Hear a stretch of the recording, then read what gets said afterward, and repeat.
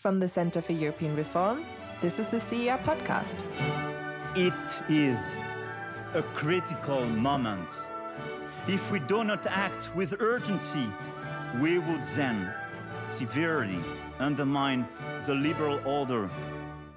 Brexit means Brexit, and we're going to make a success of it. The wind is back in Europe's sails. We have now a window of opportunity, but it will not stay open forever.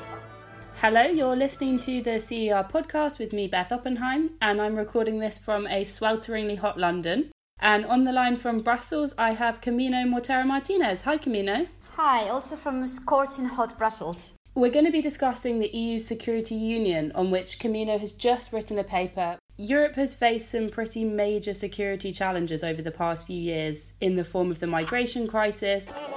The desperation here is incredible. They've been pushing women through and manhandling little children over their heads to get them out of this crush. The Croatian government told us that it was ready, it was prepared. It is not. And also in several terrorist attacks. It certainly seems that Brussels airport has been targeted in a terrorist attack. And these expose some quite fundamental weaknesses in the EU's security architecture. So, Camino, how has Europe responded to these security challenges?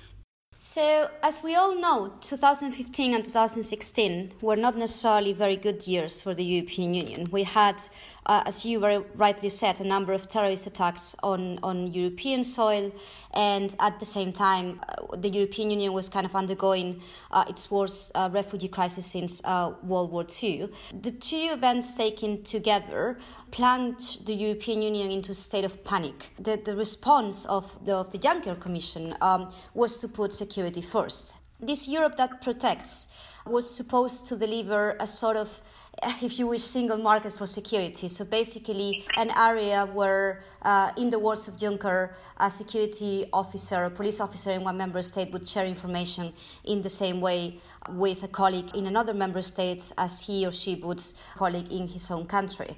And this follows up the shortcomings in intelligence and security cooperation that were laid bare by the Paris and Brussels attacks in particular. We all remember how the Paris attackers kind of fled to Brussels without being detected and spent a number of months here before they were arrested after a spectacular lockdown in this town, which this town had never seen. So obviously the European Union needed to do something about that, and they came up with this idea of a security union, which is, in my view, merely a rebranding of previous plans that the European Union had on security, like the European Agenda on Security and the likes, but is, if you wish, a very clever one. So an idea that you do need to have this single market on security that I was talking about.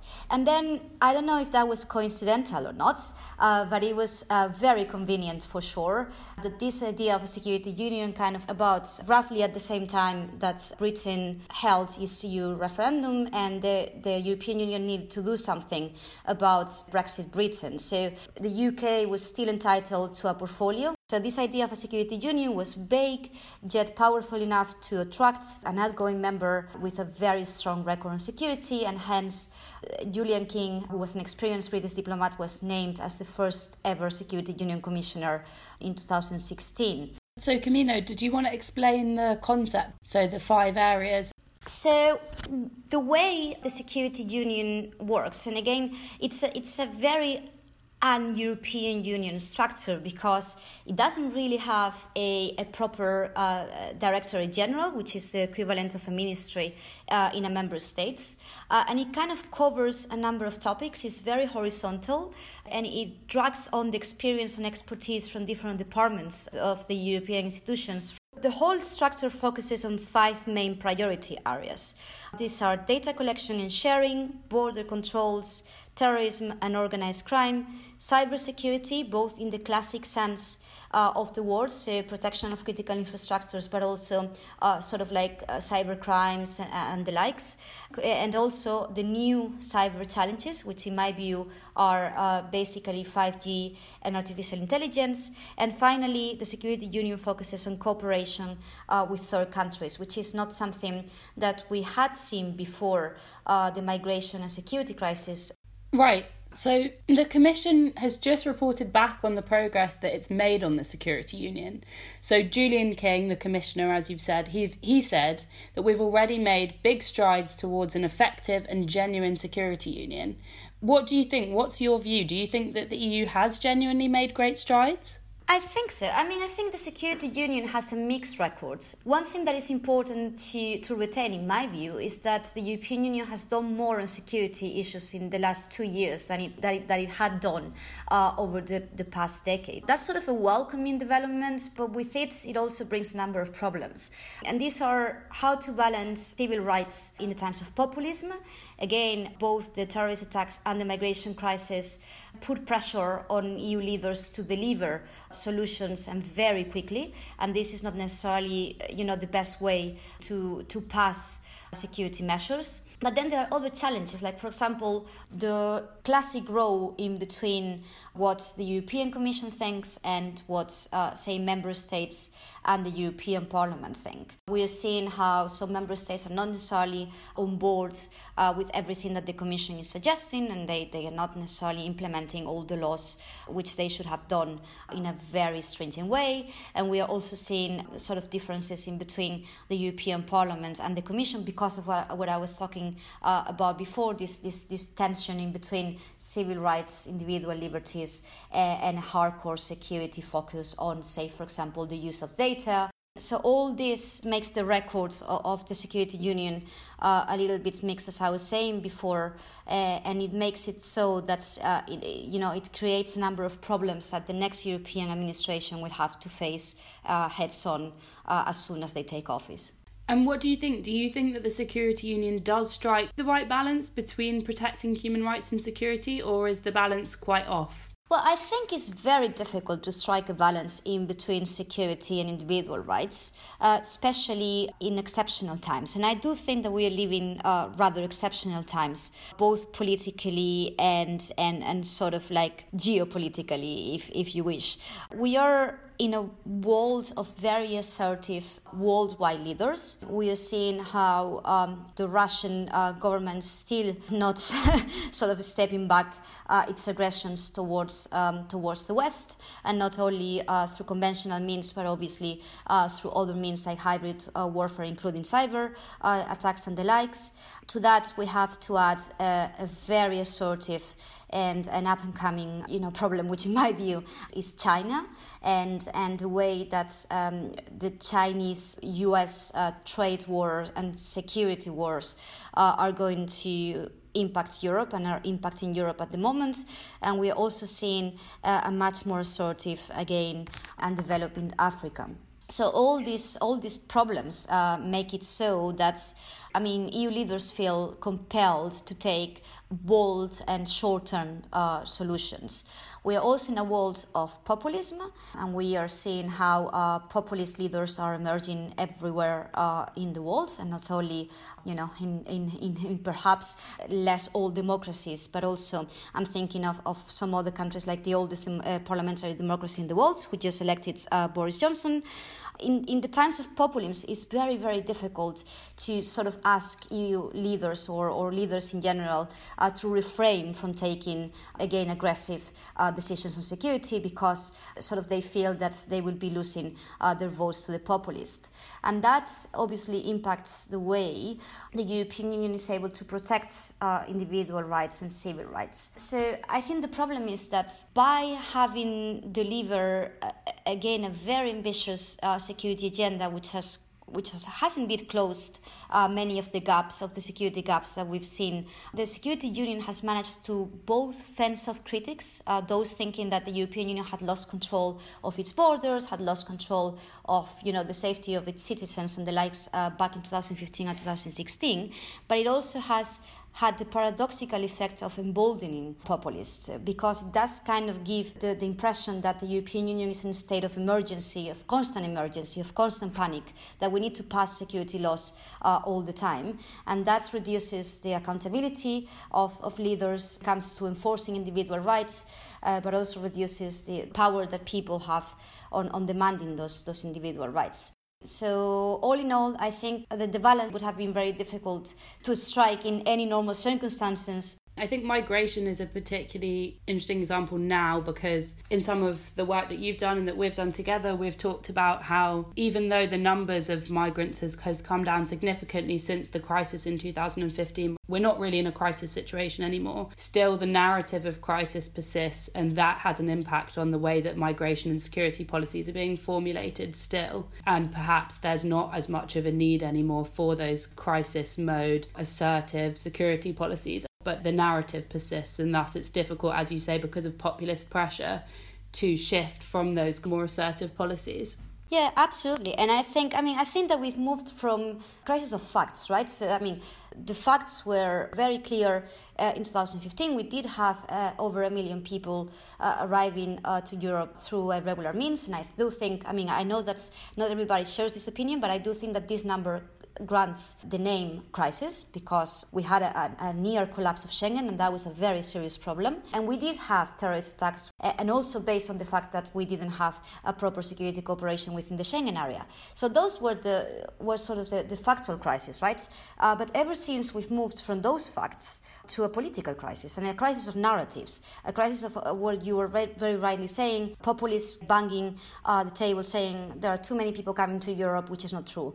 Stop them from coming, or all these people are security risk, which is, again, not true. The problem is how mainstream parties are basically vacating the security and migration narrative and leaving it to more radical forces on both sides of the spectrum. So now, if you think about the migration debates, or if you think about the security debates, they're basically binary options, right? So either you are pro-open borders, pro-rescue migrants at sea, pro-being lenient on security checks and all these sort of things, or you are on the other side, sort of shutting down the borders, pro-Salvini kind of policies. And I think that's a fallacy. There is always a much healthier middle ground, but unfortunately neither of the mainstream political parties which are ruling Europe at the moment are actually owning that narrative. And that's, again, a very rational, choice, because obviously this is such a hot and toxic political potato that is not going to get you anywhere. So it's much easier to dodge the topic altogether. But I think it's also much more complicated.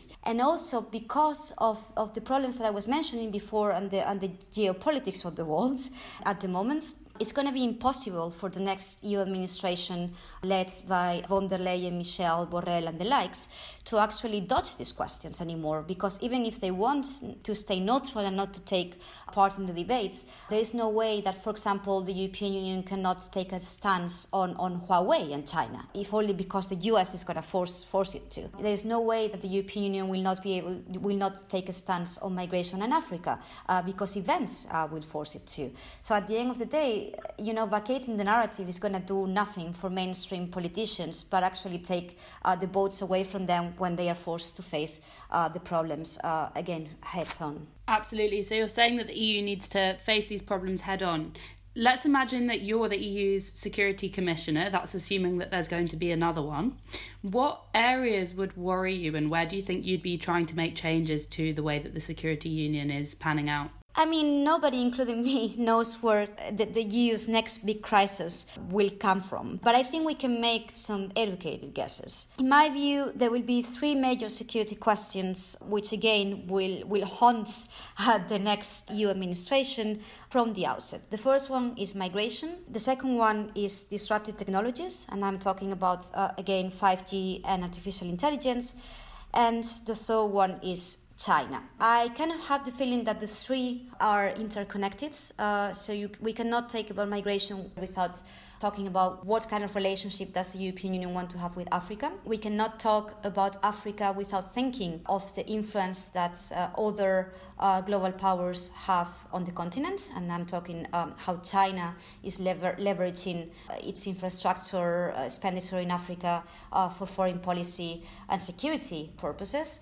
And we can obviously not talk about China without thinking about the role that it has on the development of disruptive technologies, which also link to transatlantic relations, because these technologies basically all come from outside of Europe, which basically reduces the power that the European Union has in regulating, not their use, because we are very good in Europe at regulating the use of things, but actually having an influence on how these technologies are designed and developed elsewhere. So I think these three topics are going to be massive for the next administration, and I think the Commission, the EAS, the Council of Ministers, but also the European Council will have to work very closely together to address them, because again, for example, if you want to have a proper China policy, you need to think not only about security, but you also need to think of foreign policy. You need to go beyond the classic thinking. You need to think industrial policy, but you also need to think competition policy and taxation and all these sort of things. And that applies as well for the way that Europe wants to regulate disruptive technologies, which is very much based on how the European Union will tax them. Security will be more than ever a cross-cutting issue and will impact everything from economic policy to the Eurozone to foreign policy to competition to foreign policy. So you will not be able to look at it in an isolated way anymore, which in my view also begs the question of how the next EU administration will organize its departments. Right, so we've been kind of working on the assumption that the security union will continue. Is that a fair assumption? What do you think the fate is going to be of the security union? Would it be able to survive the Commission's reshuffle? Right, so one of the advantage and the disadvantage of the security union, as I was saying before, is that it's very flexible, right? It's a sort of a newly minted concept that came out of nowhere and then took an institutional shape in a way that we've never seen in this town. So that allows you to do whatever you want with it, really. That allows you to sort of like shut it down in the next months and sort of like go and put the files with the relevant departments. Or it allows you to boost it and say, okay, we're going to have a vice president for the security union. And under this vice president, we will have several commissioners working on different portfolios, from digital to border security to Africa. Right, and could you just say a little bit more, Camino, about what role you think that there might be for the UK and the security union after Brexit? Do you think that the UK will find a way to be brought into the EU security architecture, or will the UK be left out in the cold? What do you think? Now, in my view, what will happen with the security union in the short term will depend a lot on what will happen with Brexit Britain. If, as it now seems scarily feasible, we are going to experience a no-deal Brexit on the 31st of October, the European Union security people will probably breathe a sigh of relief in a way, because it will rid them from the whole puzzle of what to do with a British commissioner and how to square the circle of having Britain represented in the institutions while at the same time the countries looked for the exit door. However, again, obviously, content-wise, it will be a problem for the European Union, because having Britain inside the European Union, when it comes to the European Union being a security provider, in my view, it's very important. But that's another question. But if we have, say, a general election or a vote of non-confidence on Prime Minister Boris Johnson, then we will probably have an extension of the Brexit deadline again. And there we will have a problem with the security union itself, because the European Union, obsessed as it is with procedures, will have to have a UK commissioner in order to comply with the treaties and in order to comply with the legal rules. So what would they do? I mean, I think the obvious, the easiest path would be to sort of extend the mandate of Julian King, not asking him to go through hearings again. And again, that's assuming that, Boris Johnson thinks of the most rational thing to do when it comes to Europe, which is not necessarily the case. If he does indeed get an extension of his term, then we will see the Security Union sort of department being extended for the time that Britain is still within the European Union. But again, everything is so volatile at the moment, so we don't even know whether Boris Johnson will, just decide that he wants to appoint some Brexit loony as a British commissioner if there is an extension, and then obviously the European Parliament will say no, and then we'll have a huge institutional problem again. So at the moment, what will happen with the Security Union is very, very uncertain, and I think that really matters because whatever happens with the institutional side of things is going to impact the way the incoming administration is thinking of the content reshuffle. So if von der Leyen's team now have to think, okay, maybe we will still have a Security Union commissioner, in November 1st, then they might refrain from thinking more strategically about the reshuffle until Brexit is done and dusted. And I think that would be sort of a pity for the European Union, but also for the future cooperation in between Britain and the European Union on security matters. Right, thank you, Camino. So really it sounds like, as with anything Britain's involved with at the moment, we have a state of pure uncertainty, something that British people are getting rather used to. This is a subject that you're going to be returning to, I'm sure, and listeners can read your paper on the Security Union on the CER website. For now, the podcast is off to take a break for the summer, but we're going to be back in your ears in September. So thank you very much, Camino. Thank you, Beth. Bye. Thank you for listening to the CER podcast. If you have any feedback for us or want to leave suggestions for a future episode, then you can find us on Twitter at CER_EU.